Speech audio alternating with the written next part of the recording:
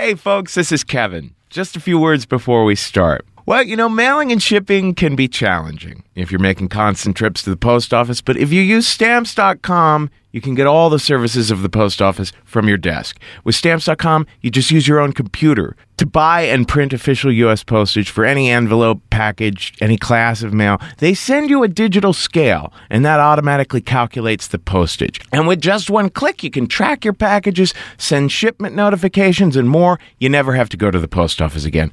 We use Stamps.com, and we love it. So right now, use our promo code RISK for this special offer. It's a no-risk trial, plus a $110 bonus offer. That includes the digital scale and up to $55 free postage. Don't wait. Go to Stamps.com before you do anything else. Click on the microphone at the top of the homepage and type in RISK. That's Stamps.com. Enter RISK. Now here's the show.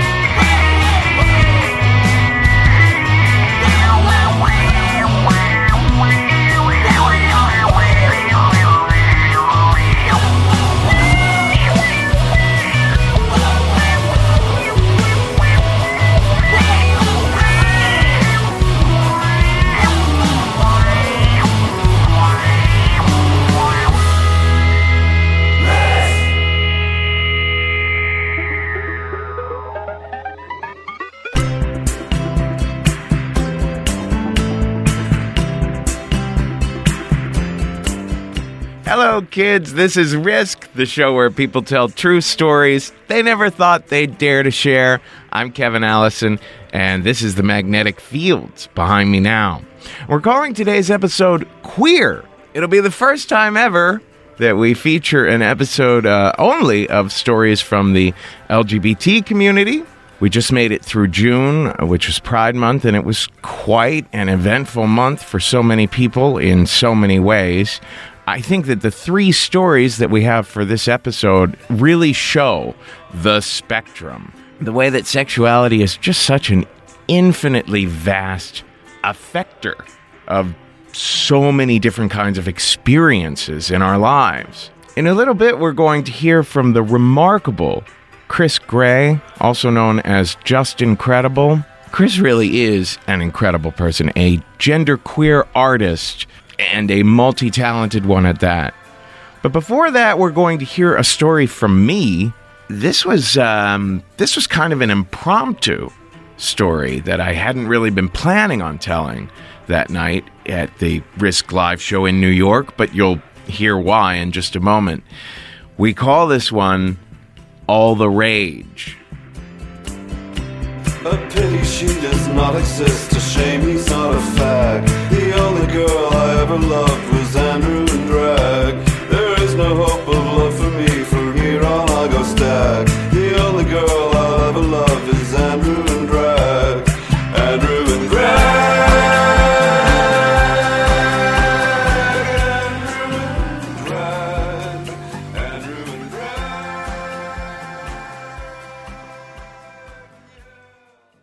My story is going to be especially raw tonight. And when I say raw, I don't mean my usual kind of raw, like kinky raw. I mean raw as in brand new because it happened at 2:30. I am always telling my students, my storytelling students, that stories are really how we make meaning out of our experiences. Even when we're asleep, our brain continues to say, all right, I was there, and now I'm here, and I hope I'm going there. But the tricky thing is that whatever happens next is usually not what you're expecting or hoping for. And that's why what happened at 2:30 today made my heart feel like it was bursting into the rest of my insides with happiness. Let me start about, 5 months ago. I'm in my neighborhood of Bushwick, Brooklyn. I'm walking toward the DeKalb stop of the L train, and all of a sudden I hear this explosion of screaming from across the street. I hear, "Faggot! Faggot!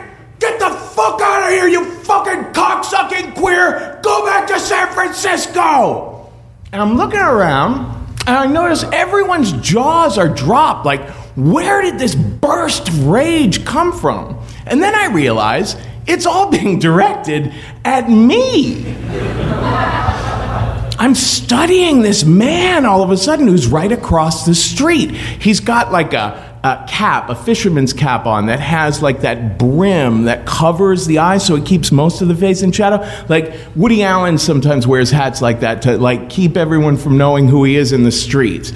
And he's wearing sunglasses. He's got a gray beard. He looks a little bit like Tommy Chong does today. Maybe Latino, but a lot less laid back than Tommy Chong, right? The most distinctive thing about this guy is the energy, is the hate, because it's all throughout his body. His limbs are shaking. He looks like one of those people who's speed walking, but it's not exercise. It's just this hate that's raging out of him. So he turns around a corner, I turn around a corner, and I think to myself, all right, that man was out of his mind. And, you know, within 2 blocks, he'll probably be screaming at a poor Jew or something, right? So, whatever. I went back into my iPod world and back into the minutia of my life and forgot all about it. 2 weeks later, I'm walking toward the DeKalb stop of the L train when I hear way off, about a block away, maybe a football field between us, this screaming happening off in the distance. Faggot! Faggot! Get the fuck out of here! We're gonna get rid of you, you motherfucking cocksucking queer! And I look around, people's jaws are dropped, like, where did this come from?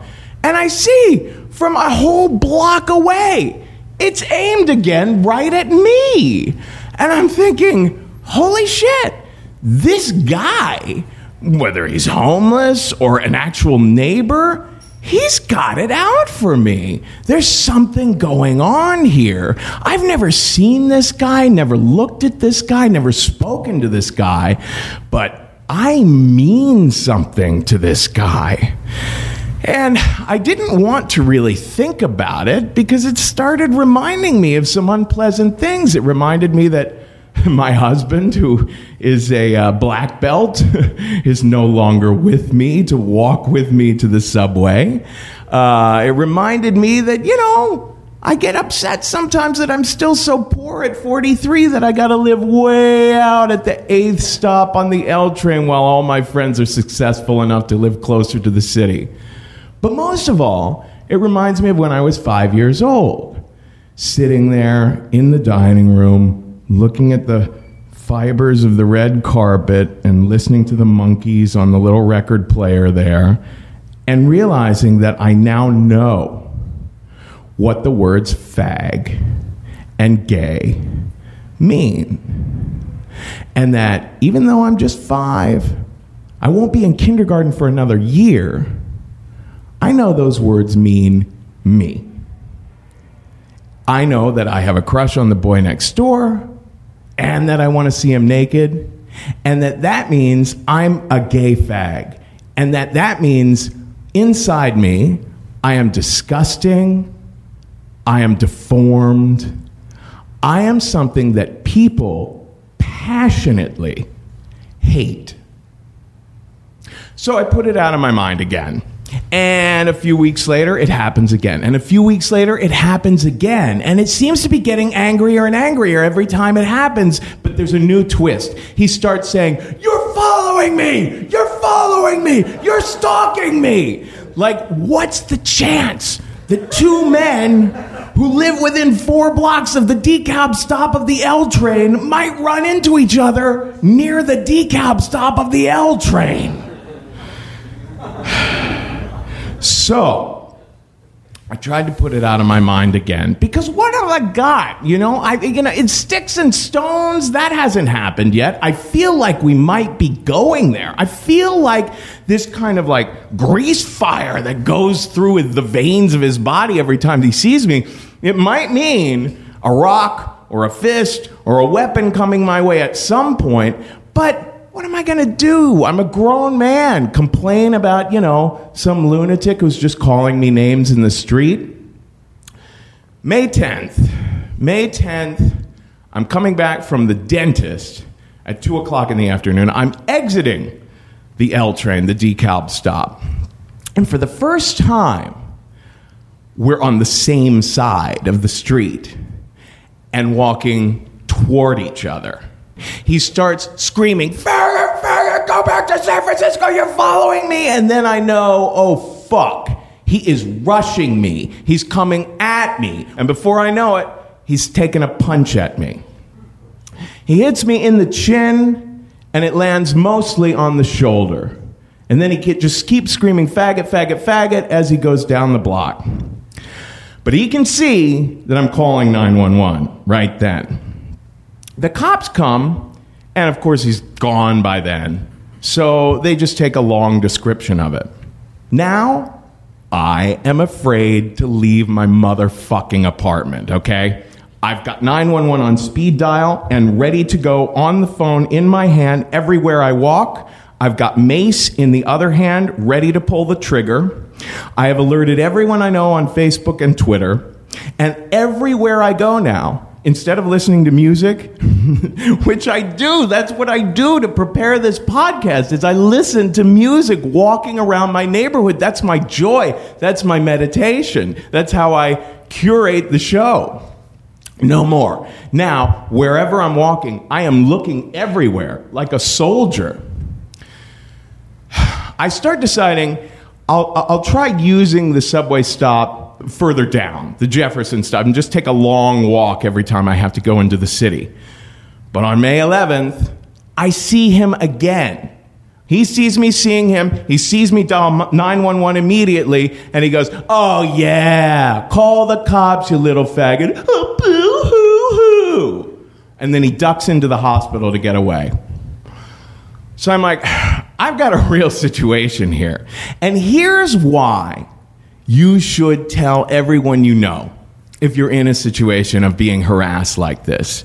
Because even with the police, it really does matter who you know. I started telling friends, I was at this dinner party 2 Sundays ago, and it was all new people, new guys that I didn't know. So it was all funny stories, and I didn't want to bring this story out and sour the evening. But at the end of the evening, it just kind of slipped out of me because it was on my mind. And one of them said, "Oh, wait a minute. I've got friends in the NYPD. We will make sure that there are hate crimes detectives assigned to this and that they are on the street with you ASAP looking for this guy." So another day goes by where I'm able to see him without him seeing me so well. So I take his photograph going into the gourmet deli, and I go into the gourmet deli and I talk to those guys, and those guys say, "Oh, God, yeah. He blew up the other day here when we had to call the cops on him." So I'm like, all right, the guy is becoming a danger to other people in the neighborhood too. Well, today I meet Detective Smart and Detective Sanchez. I figured because I usually see him in the middle of the afternoon, that would be a good time to meet. We get in the car and we just start riding around the neighborhood, mostly around the hospital. But after about 40 minutes, I'm so dejected. It just feels so fruitless trying to catch someone randomly in the middle of an afternoon out to take a walk, whatever. Nothing. We're not seeing anything. And finally, the detectives are like, all right, we got to give up on this. I said, well, why don't you at least talk to the guys in the deli first, and they can maybe have some more information on you based on his causing a ruckus there. They're like, okay, we'll do that. They go into the deli, start talking to the guys. I step out of the deli.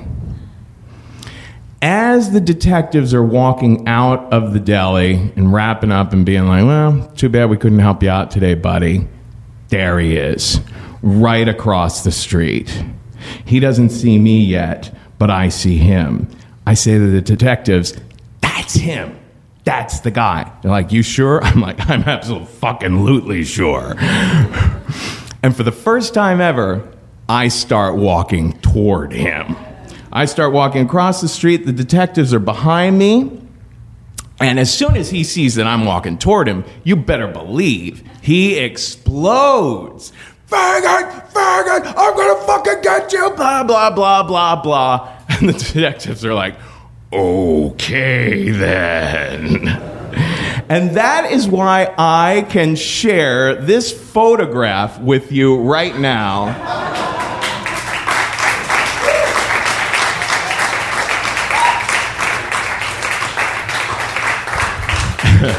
That is Frank Rodriguez. He lives near the DeKalb stop of the L train. And I now have a restraining order against him. I don't know if he'll be out on bail tomorrow or stay living in my neighborhood or what, but I do know that this little trajectory I've been living through for the past several months came to about the best place it possibly could get at about 2:30 this afternoon. Thank you very much.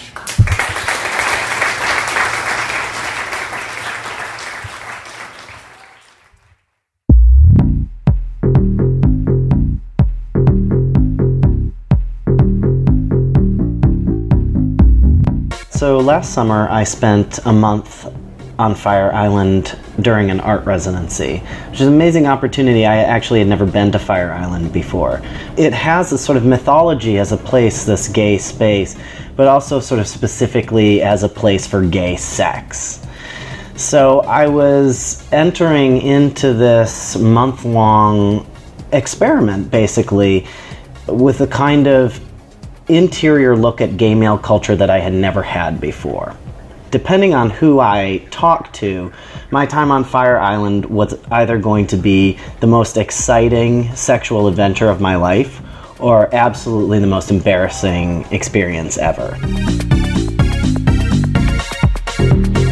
As soon as I found out that I was going on an art residency, of course what I do is I call my parents because I'm sort of still trying to convince them and maybe even myself that being an artist is like an actual tangible profession.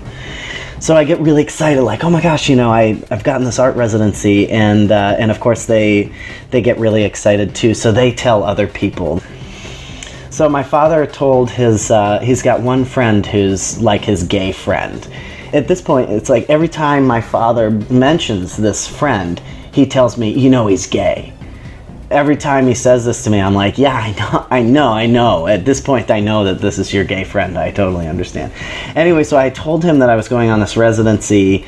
I spoke to him like a week later, and he was like, oh, I told my friend that you were going to Fire Island, and he said you were just going to have the best time. That that's a great place, and that's his old stomping grounds, because he's gay.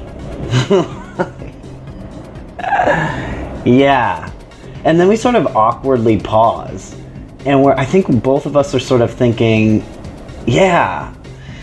And it's not necessarily that it would be shocking for my father to think of me as gay, because I have come out to my parents as being gay when I was 19. However, when I came out as gay, I was coming out to them as a gay woman. I am trans, and I was assigned female, and I was raised girl. So the first time that I came out to my parents as gay, it was because I was identified as a dyke. And I was coming out to them by telling them, I have a girlfriend. However, the advent of my starting to take testosterone and the physical changes, like I had top surgery, as well as the fact that I have now a full beard, these are new things, new signifiers, both for me and for my parents.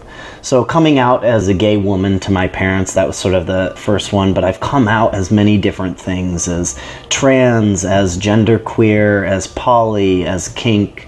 So each of these new layers of identity, especially with my identity as genderqueer, because even though I present and sound very masculine, I don't really identify as male or female. But the idea that someone would go from female to other, not necessarily from female to male, is something that really throws them off. So the idea that I would be heading off to a gay destination, a place that's specifically known for gay sex, but a kind of gay sex that perhaps my parents haven't imagined as part of my lifestyle yet. I think that was that pregnant pause between my father and I.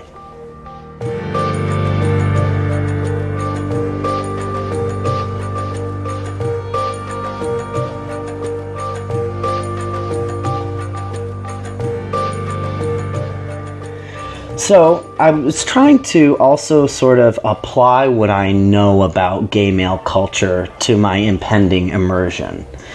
And when I was living in Baltimore, I spent many years as a bartender at gay bars. And there are sort of lessons that I learned and things that I picked up really quickly. One of them was dick, right? Like, gay guys, dick, dick, dick, dick, dick. Like, everything is about dick. It's about the dick that they saw. It's about their dick. It's about where they're going to put their dick. It's about what they're doing with each other's dicks. It was all about dicks. But there was also this sort of underlying current in that could be illustrated by this story. I was behind the bar one time, and it was a lesbian night. So we would have lesbian night, and all of the ladies would come out, and that would be sort of dyke night at the gay male bar. I was setting up my bar, and one of our regulars, a guy probably in his 30s or 40s, was sitting at the bar, and he turned to someone else, and in response to to this being the dyke night, he said to the guy sitting next to him, "Ugh, this is about vaginas. Ugh, disgusting. I came screaming out of one of those 30 years ago, and I've never been back since." What a dick. So I also understood that in the absence of penis, there was a kind of loathing. I really had the sense reinforced over and over and over again that vaginas or bodies that were different were really frowned upon. Guys would cruise me. Cruising looked a little something like this. I'd be out at a bar with my friends, we'd be hanging out, or I'd be working, and someone would be staring at me from across the bar, and then they would approach me, and then they'd hit on me or say hello, and I would respond, I would say hi, and they would be kind of thrown off because they would hear in my voice a sort of femininity that they weren't expecting. And I would get these kinds of responses where guys would be like, "Oh man, you're a girl? Oh, that sucks. I thought you were so hot before I knew you were a girl." And that was all the kind of baggage that I was carrying into this experience on Fire Island, thinking about how to enter that space. I was worried about navigating Fire Island as a cunted creature. So as soon as I got there, I was trying to figure out, how does that space work? How will it work for me? And there were things like a space in between two of the neighborhoods on Fire Island that's called the Meat Rack. And it's a magical sex forest. And I was thinking about how to negotiate these spaces without any training. I had no compass for this. It was like either someone was going to tell me or show me, or I really felt like I was lost and that it may be hopeless. I may never get laid on Fire Island. In fact, one of my friends, I was talking to people about my sort of hang-ups before I went to Fire Island, and I had a friend who said this to me. He was like, "Well, good luck getting laid there, because you're all holes and no poles." The problem here with thinking about maleness or femaleness is that it's cutting bodies down a really false binary line, which is to say that many bodies, regardless of their identity, don't quite fit into the box of 100% maleness or 100% femaleness. On top of which, there are plenty of people who have bodies that function differently. Cisgendered guys who have erectile issues, or folks that have different genitals, people that have different bodies, guys that have different body weights. These are all sort of realities. And nature loves diversity. Nature will show us that there are many more than just two of anything. And when we kind of default to this gender binary for our identity, especially when it's breaking down how we cruise for and how we have access to sex, then it sort of has the same problematic structure as breaking things down along a gender line in terms of housing or employment opportunities or educational opportunities. it becomes sort of tainted by this problem of social justice. So the first week that we're there, we attend an event that's called Whip It Out Wednesdays. Whip It Out Wednesdays is a simple premise, really. You go to the bar, you order a drink, which is massively overpriced, and if you pull down your pants and show your dick to the bartender, you get a discount on that drink. So, given the pricing structure of the beverages, it's really advantageous to show your genitals to the barkeep. So, I was standing at the bar ordering my drink next to 3 other guys, and one by one, as the drinks arrived, they unzipped and showed their dick to the bartender. And when it got to me, he said, "All right, your turn." And I just reached into my pants and I pulled out my packer and I set it on the bar. Now, for listeners who don't know what a packer is, this is basically a prosthetic penis that you might wear in your pants so that you have approximate a bulge. So I just reached into my pants and literally pulled my dick off and out and set it onto the bar. The bartender just started laughing and he's like, "Oh no, honey, we don't take fake dick here. If you want a discount, you better show us your dick." And so I just felt like, well, I gotta give this guy what he's asking for. And so I unzipped my pants and I pulled them down, revealing my genitals, my vagina, basically. And he was like, okay. That's definitely a first. And to his credit, he did give me a discount on my drink, and as a bonus for showing 2 sets of genitals, I didn't have to pull down my pants any other time that night. So that was very gracious of him.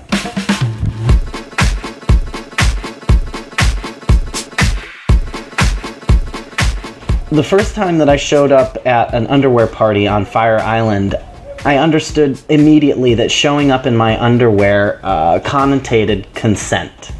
So by being there scantily clad, you're basically giving everyone else in that crowd the go-ahead to touch you, to grope you, to reach their hands into your pants.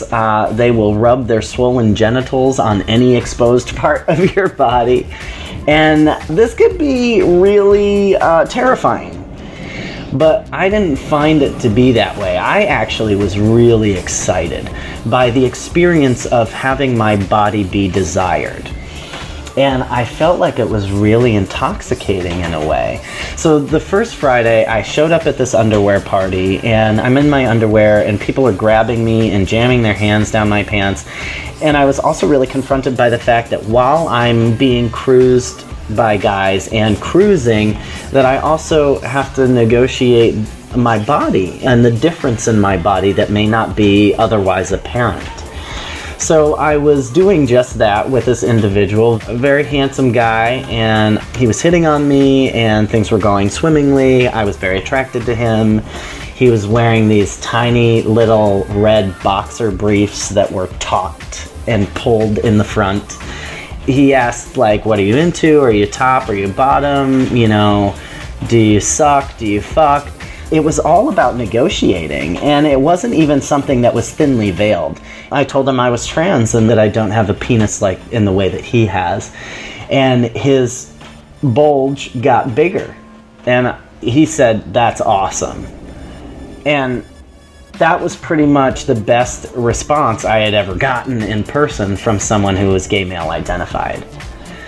It's sort of like the difference between being turned on in spite of and being turned on because of. And he followed that by saying, you know, I've had experiences with trans guys, I'm really into it, and I like boys like you. Boner. Right? Like, what could be better than hearing that? Like, I like boys like you. I was like, I would like to suck your cock.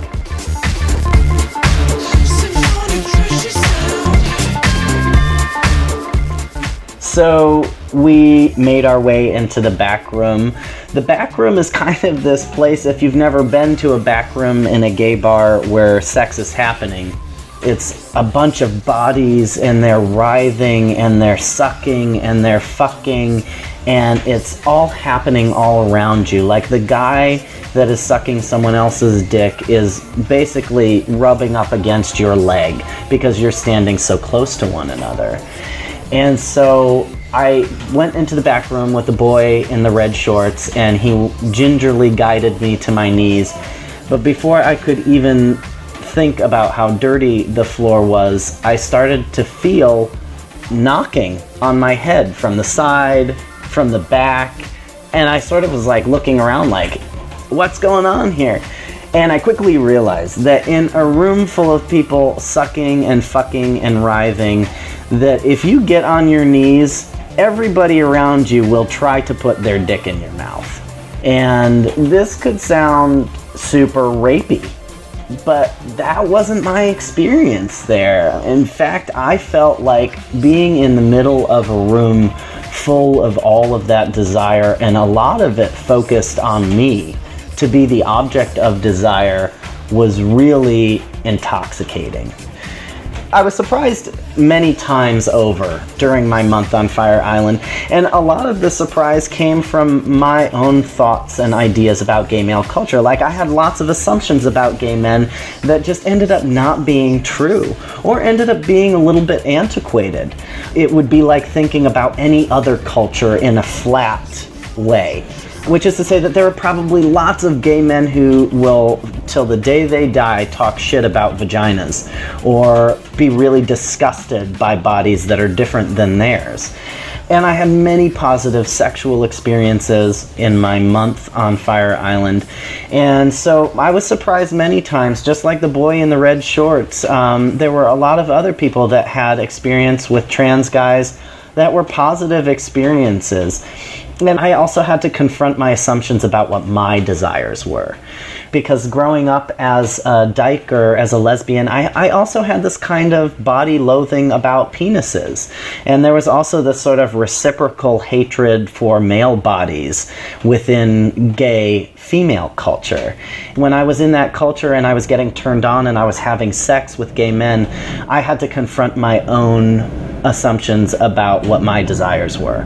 And that was like kind of critically refiguring my sexuality, which is so exciting to find yourself in your 30s having grown to think of yourself as someone who is radical and queer and sexual, and still being able to learn and grow and change your sexuality and evolve.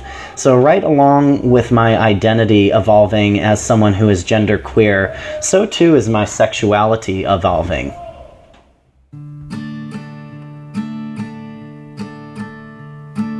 I saw two earthworms mating. I was about to use them for baiting. Then I saw their tricks, no holes and no pricks. Hermaphrodite sex is amazing. I went on a date with a Jamie. I wanted Jamie like crazy. She dressed like a guy. Ask why, 'cause Jamie is Jamie is Jamie. This is Risk. This is Nicole Reynolds behind me now with a song called Earthworms. A Risk fan named Allison on Twitter suggested I might use this song on this episode, and thank you to Allison for that. We just heard from Chris Gray, who you can find at KristenGray.com. That's KristenGrey.com. I love the way that story talks about things that people often leave unsaid a lot of the time. You know, I get emails every now and then from Risk fans who are aware that I've done some sex education, and they'll say things like, Kevin, I'm a straight man who can't reach orgasm unless I'm anally stimulated. And you know what? I know that no woman in the world would ever want to do something like that for me. Or, Kevin, I'm a polyamorous woman and I'm in love with a monogamously minded woman, and I know there's no way we'll ever be able to see eye to eye. Or, Kevin, I'm a gay man who doesn't top, and I'm trying to date a guy who only bottoms, and I know we'll never be able to function together. Well, that's why we need to be telling each other our stories. I'll tell you what, once you start sharing about those sorts of things with your friends and lovers, you begin to see things like the fact that sex doesn't have to be about achieving an orgasm, or even maintaining an erection, or meeting any other expectation. Once you start opening up to the people you like, you'll see that the connections we make with people don't have to be 100% casual and meaningless, or 100% lifelong marriage material. When you ask to hear people's stories, you'll see that, no one is entirely this label or entirely that label. Everyone has odd idiosyncrasies in their sexual practices and preferences and bodies, and everyone has insecurities about it. But when we open up and share, we do discover new ways to deal with it all together. Alrighty then, I have spoken. And that brings us to our last story today, which comes to us from the wonderful stand-up comic Cameron Esposito. You can find Cameron on 2 different podcasts. There is Put Your Hands Together, and there's Wham Bam Pow. She told this story at the Risk Live show in Los Angeles at the Nerd Melt Theater a day or two after DOMA, the Defense of Marriage Act, was struck down by the Supreme Court. And so this is the second story on this episode that was very much a reaction to something that had just happened.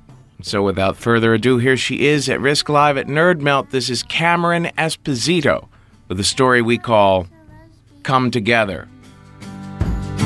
So many boxes and straight lines. Most of us are such a queer kind. The worms do what they feel. To me that is real, and they don't give a damn if you mind.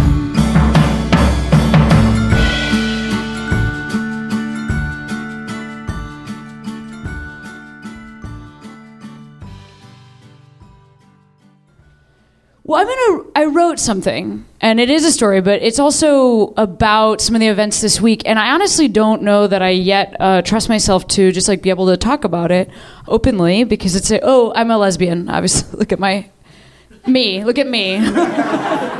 Look at my me. And this is a huge week for me. This is a huge week for gay folks. I'm actually I still can't even. Are we okay? Yesterday, my girl. I feel so. I am the toughest jean jacket you've ever met, but I might cry 72 times talking to you right now, or never at all. I'm not sure. My girlfriend and I just yesterday when we heard we just stared at each other all day, just are we supposed to go somewhere? I just felt like we should go somewhere. Do you know what I mean? I didn't know. We literally got in the car at that, and I had a show last night, and we just got in the car and just drove towards West Hollywood. I think this is a thing. If we just drive to there, then. Especially being in LA, where you're in your house, and you're just we looked at each other. And then we work in separate rooms in our house because we both work from home. And so we work in separate rooms. So we just would look at each other and then be all right, back to work, and then go to work. And then one of us would just tweet out. And then the other one would open the door and be hey, great tweet! That was the whole, it was just 12 hours of that. So I'm going to read something to you guys. I hope that's okay. Yeah, awesome. Okay. Yesterday morning, my dad called to say that he was so happy for me and my girlfriend about the DOMA news. I asked him if he was happy for himself, too, that he'd be able to see his daughter married. I'm so happy for me, too, he said. He was the first person I talked to yesterday. Well, besides my girlfriend, who was sleeping next to me when I checked Twitter and found out SCOTUS had left our civil rights under the tree. This is still really fresh. I'm overwhelmed and tired from just years of fighting, holding my body tight. I don't know if that makes sense, almost just waiting. to be attacked or to be disappointed. I was a little gay kid who had no idea what gay meant. Growing up in a very Catholic family in the suburbs of Chicago, I had no reference point. No one I knew was gay. No one. I was Charlie Chaplin for Halloween one year, and I remember just being like overjoyed at the prospect of wearing a suit. Flanked by 75 gems and a zillion poodle-skirted girls, I walked house to house in a bowler hat and mustache, hauling an adult-sized cane along with me because it turns out they don't make Charlie Chaplin canes in child size. Actually, an addendum, I posted this on the internet today, and somebody posted a link to an Etsy site that sells. So 10 years of progress. George Bush to this and a Chaplin cane for every kid. You know what I mean? It's really exciting news. I've always gotten along well with my family. They're quite literally my best friends. But as a kid, I didn't understand how to be what they expected. Some things I understood, like the importance of sticking together and leaving no one behind. There's an almost tribal element to my family. Like if you knew us, you could imagine us rushing a castle with raised swords and a cheer of Esposito! The part I didn't understand was how to be a girl, because being a girl sort of also meant being the opposite of a boy and like the counterpoint to a boy, and I didn't understand how to be that. I didn't understand how to be what seemed to come so easy to my two sisters or my parents or everyone else around me. I didn't know how to be straight. I dated the captain of my high school football team, and I was the mascot. A red bird. And he was a really nice guy. And he's a kind man now. He was my best friend at the time. Senior year, we had a school dance that was famous couples themed, and having literally been voted couple most likely to live happily ever after by my graduating class, which still sticks with me to this day as being amazing. Like they looked at like the captain of the football team, just a dude with 4% body fat and a bird, and they were like, "You're gonna make it!" Like I love that. I just love that so much. So since we had been voted couple most likely to live happily ever after, we decided to go to this dance, this famous couples dance, dressed as each other, dressed as ourselves, the most famous couple in our class. So he wore nylons and a wig, and I wore his football uniform. It was my favorite dance. I had the time of my life, not because I was with my boyfriend, but because for the night I got to be my boyfriend. Like for the night I was dating a girl, even if confusingly that girl was me in a way. There's a little Back to the Future-y and kind of Inception-y in there. Or like whatever sci-fi movie seems to apply, and you're like, the call was coming from inside the nylons. The call was coming from inside the nylons. My dad and I have a special bond. He sees a lot of himself in me, and I see it too. He coached me in every sport growing up. I resisted his coaching with every fiber of my being, but I played really hard to please him. We both argue our point for a living. He's a lawyer, I'm a comic. It's basically the same job. He's emotional and kind-hearted. There was this one time, he walked for 2 miles across an open field between 2 highways to walk from a train station to this swim meet. I was racing it. That's the kind of dad he is. He was the only dad at the swim meet in a suit and tie, but with brambles in his hair. Because he had to be there. He's that kind of dad. And my mom was there too at that meet. She and I are very close. She's funny as hell and she's creative and she's generally cool. A cool, kind of a funny, she's a funny mom. But my dad is the outwardly emotional one. He's the coach. For instance, he sang at my sister's wedding, and this wasn't weird because he sang every family dinner for the entirety of our just still now. He just and it's always these these solos from tunes I Left My Heart in San Francisco is apparently a song. I only know that because of how many dinners he will get up even to address. It's beautiful to see. He just loves his family so much, it's almost crushing sometimes. I came out to my dad passively. My parents were in my childhood bedroom, sitting next to me on my bed. My mom asked, Danny seems like more than a friend. Something going on between you two? I don't think I answered. Maybe I said we were dating. Then I remember, like, the next thing is sitting next to my dad in the car in a Walgreens parking lot, and he was running in for something. He was upset. He was worried about my living so far away in Boston at the time, and also about my ruining my life by being gay. You'll never have kids, he said. I could adopt, I said.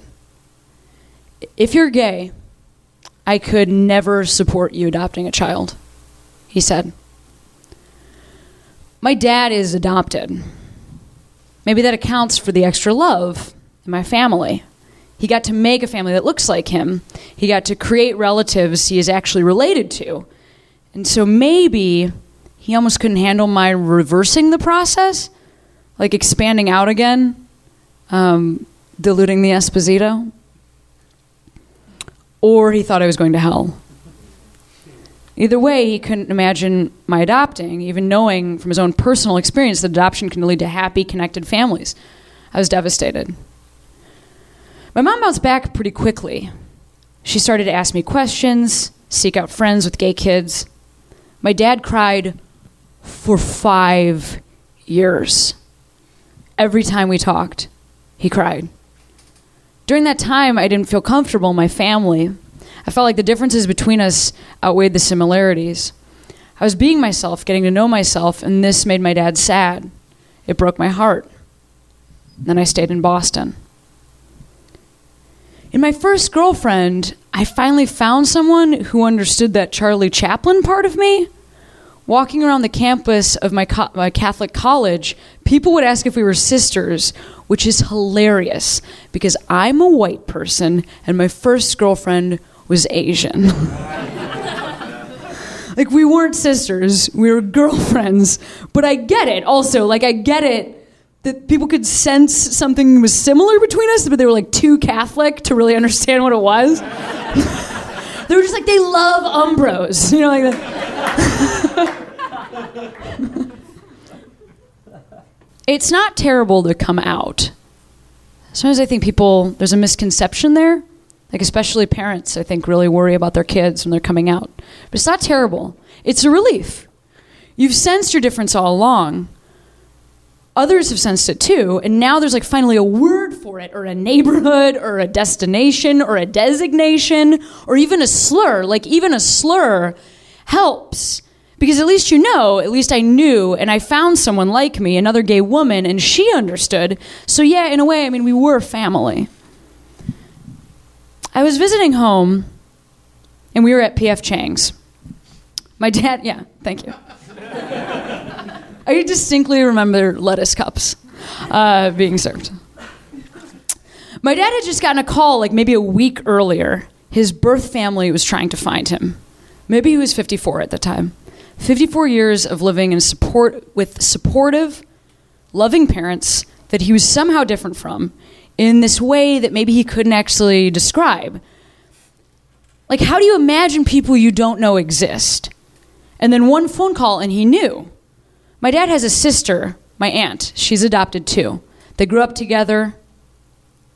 But since that phone call, he also has 5 brothers. They met in their 50s. He didn't get to meet his mom. She passed the year I was born. But I've seen a photo of her, and she looks like me. Or I guess I look like her. I've met one of his brothers. My dad's met all 5. I guess I never realized until I met my dad's brother Michael that my dad and my aunt look nothing alike. I don't know if you, like, because you grow up and everybody's adults, so you just think, like, they just look like adult. Do you remember that from life? Like, you don't think that your parents should look like their siblings, because why would they? They're adults. So they don't look anything alike, but they are alike. They're tough and kind and good-hearted and Italian, like really, really Italian, like super Italian. Like, again, the adopted, I don't look as, but a lot of chest hair from even the women. Just 1 to 2 degrees in different directions in my family. I literally have relatives whose last name is Esposito. My last name is Esposito. Like, we're so Italian, we just found the other closest Italian name. And then those people married each other. Okay. Religious, too, like super religious. Chicagoans. My dad and sister, they've known all the same people. They remember their grandmother living with them as children. They remember making wine with her and sausage in their basement. I told you they're Italian. And they remember visiting the orphanage where they were adopted from to bring presents at Christmas. Their parents always brought the nuns and the orphans presents at Christmas. I would imagine that they also remember the fear, my dad and his sister, that came with being different and finding out why they're different from another kid on their block. You're adopted, this kid said, pushing it out like a slur, meaning you're different, you're less than, you're wrong. My dad had to ask his mom what it meant, what adopted meant, and if he was he adopted? Yes, his mom said. She couldn't have kids, which was a sort of sin in and of itself for a Catholic family at the time, like a failure. I'm sure he wondered over the next 50 years whether he was a mistake, whether he was wrong, whether there was anyone else out there like him. And then he met his brothers. He met a group of people somehow like him in small ways. Like, they don't sound alike, and they're not Chicagoans, and they're not Espositos, but they're a little bit Italian, and they look so much alike. Like, my dad and his brothers, they're all losing their hair in the same places, and they have the same eyes. We came out together, my dad and I. We found new family, and that strengthened our existing family. My girlfriend, who I woke up with this morning, she was there when my Nana passed, my dad's mom, his adopted mom, his real mom. She was 2 days shy of 100 when she died, which really sucks if you think about the fact that I don't get any of that fucking blood. It's a really long life. That was 1 year ago this week that she passed. We buried my Nana on her 100th birthday.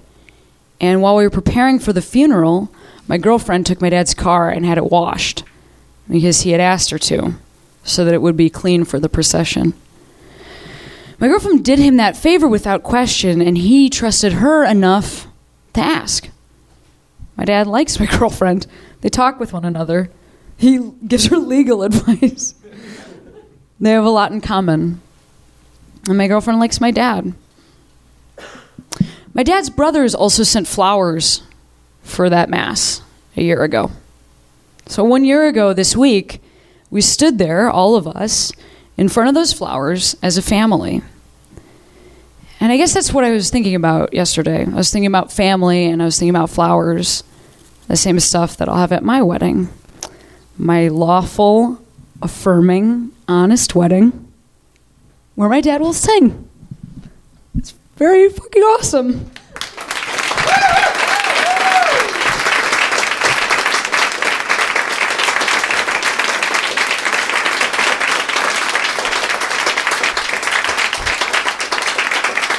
I just want to add one thing. I cleared this story with my dad, who also emailed he got up this morning and emailed, for some reason, 50 guys he went to high school with, to tell them that he was really happy about the decision. And I thought that was really fucking cute too. He came out also. Yeah. It's great news.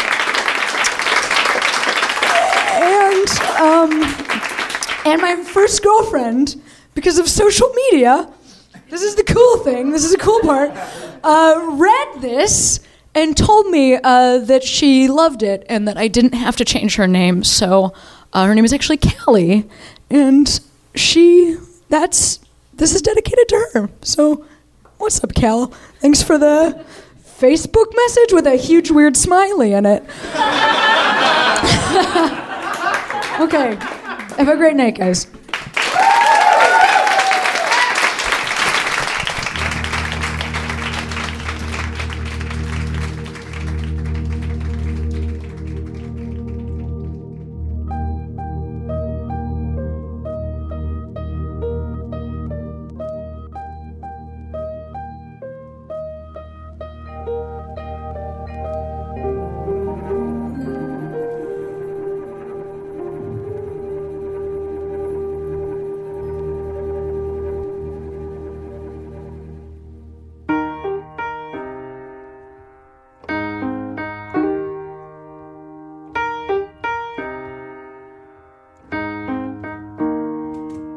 When I was in the 3rd grade, I thought that I was gay, cause I could draw. My uncle was, and I kept my room straight. I told my mom, tears rushing down my face. She's like, Ben, you've loved girls since before pre-K. Tripping.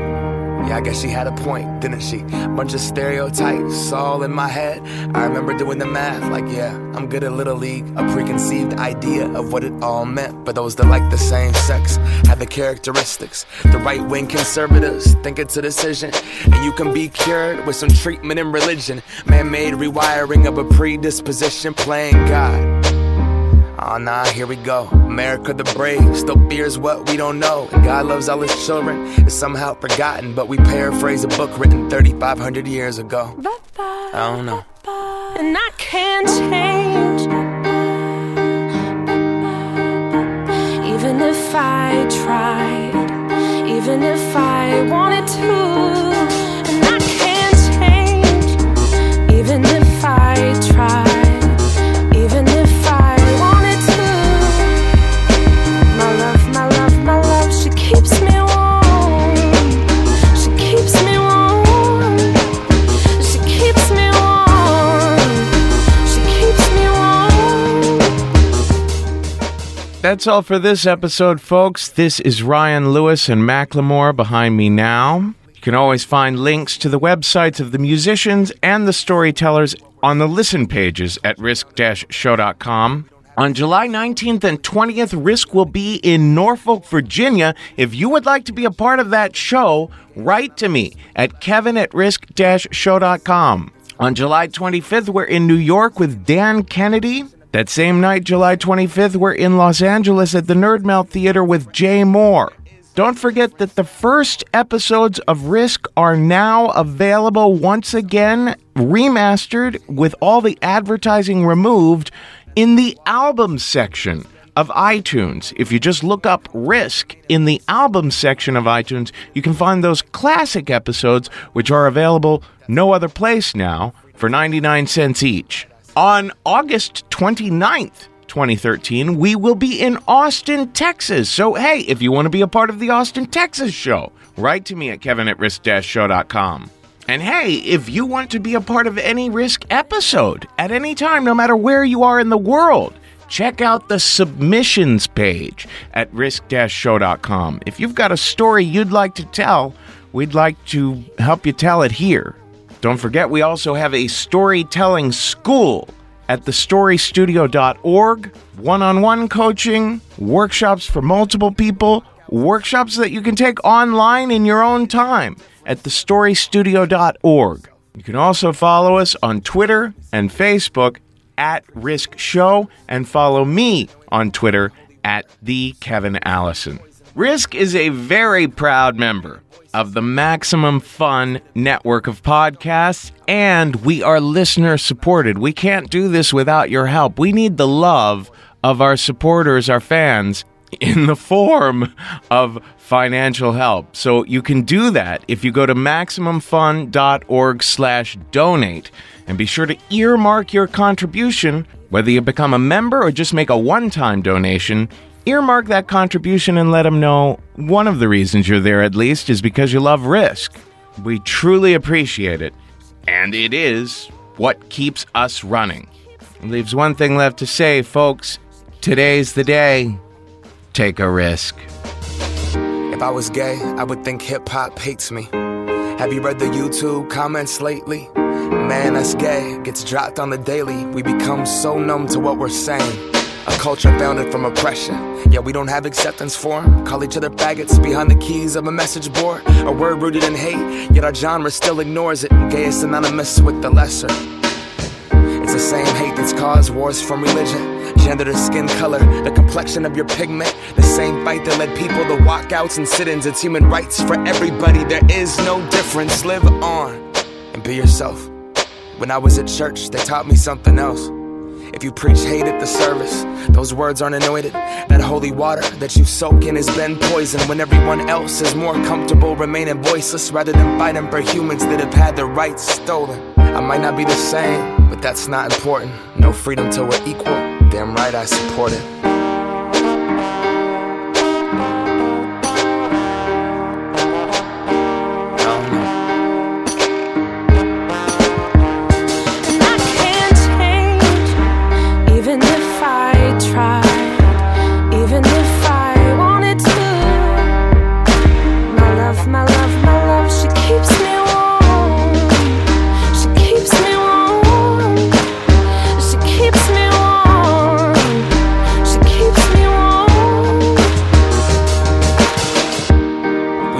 Play, don't press pause. Progress march on. With the veil over our eyes, we turn our back on the cause. Till the day that my uncles can be united by law. When kids aren't walking around the hallway, plagued by pain in their heart. A world so hateful, some would rather die than be who they are. And a certificate on paper isn't gonna solve it all, but it's a damn good place to start. No law is gonna change us. We have to change us. Whatever God you believe in, we come from the same one. Strip away the fear, underneath it's all the same love. About time that we raised up. I can't change, even if I tried, even if I wanted to. And I can't change, even if I tried, even if I wanted to. My love, she keeps me warm. She keeps me warm. She keeps me warm. She keeps me warm. Love is patient. Love is kind. Love is patient. Love is kind. Not crying on love is patient. Not crying on love is kind. I'm not crying on love is patient. Not crying on love is kind. I'm not crying on love is patient. Not crying on love is kind. I'm not crying on love is patient. Love is kind.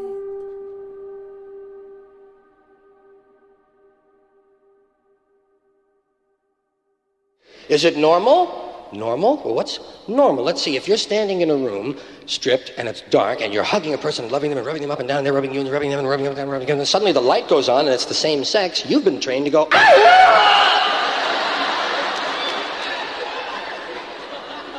but it felt okay.